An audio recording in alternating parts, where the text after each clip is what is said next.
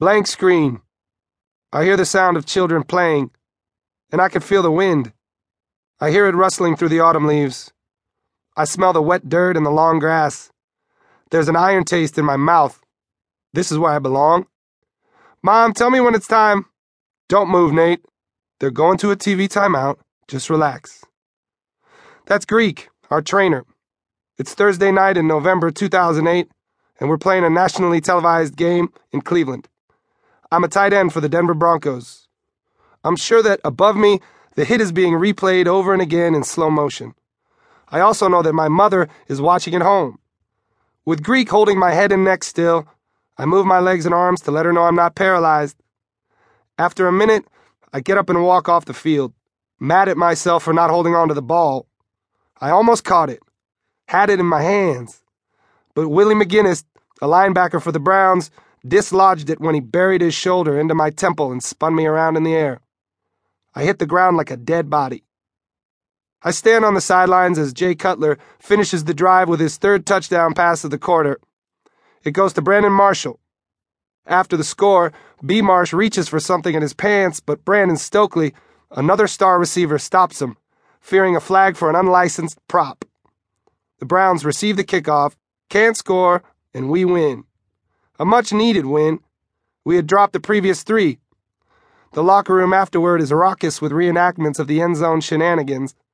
B. Marsh had been reaching for a homemade black and white Unity glove he'd tucked into his game pants, and now, in the safety of the locker room, Stokely standing on a bench doing his best Tommy Smith impression from the 1968 Olympics. It is 2 days after Barack Obama's election, and B. Marsh wanted to honor the moment. His president is black, and he is proud. And like many proud black men who came before him, he got bear hugged by Whitey. Great gesture, bad timing. They call it the No Fun League for a reason. On the airplane ride back to Denver, I sit completely still and sip a cocktail. We used to have beers on the flights, but NFL Commissioner Roger Goodell banned them. Legislate all you want, demand finds its supply, and booze is easier to smuggle past the tarmac TSA screening than a 30-pack. I go to our team physician, Dr. Garrity, and ask him if he could give me something for the pain. I can't move my neck, Doc.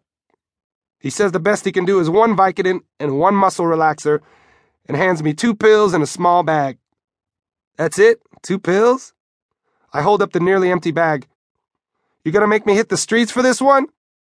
Sorry, Nate. The 2 pills don't make it off the plane. I lie in bed all weekend, unable to move my head. By the time Monday comes around, I put on my sweats and drive into work.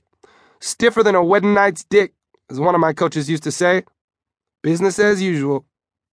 Yes, I could have gone in for injury treatment over the weekend, but I'm sick of being treated for injuries.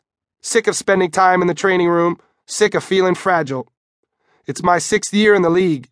I'm well-versed in the injury rehab cycle of professional football. I know which injuries I need to treat and which ones I can handle on my own. This one I can handle. As long as I can run fast, I'm fine. I deal with the pain all week, and by game day I'm ready to play. It will be the last game of my career. It's in Atlanta against the Falcons. We win 24-20. I have 3 catches for 33 yards. I jump over a cornerback after one of them. Most cornerbacks tackle low. They shoot for the kneecaps or the ankles because that's how you can bring down a larger man. The announcer says I shouldn't have jumped over him. He says it was too dangerous. I could have been hurt. Worse, I could have fumbled. Several days after our win in Atlanta, we're practicing in preparation for the Raiders game at home in Denver. Practice is dragging along. We're running plays against our scout team defense. There are 2 tight ends in the huddle, me and Tony Scheffler. Our quarterback, Jay Cutler, calls a play that has us running mirrored corner routes on either side of the ball. Tony and I are always being scolded for not reaching our required depths on our routes. If the route calls for 10 yards, we're always breaking it off at 9. If it calls for 12, we make it 11. We're the same that way, eager to get there and eager to get the ball. We break the huddle and agree to go for the full 12 this time. I run it full and break to the corner. Jay throws me a fastball with an arc that leads me to the sideline. I burst to track it down, and a lightning bolt strikes me from behind. My hamstring rips off the ass bone with a bang. The sound of my season ending right there.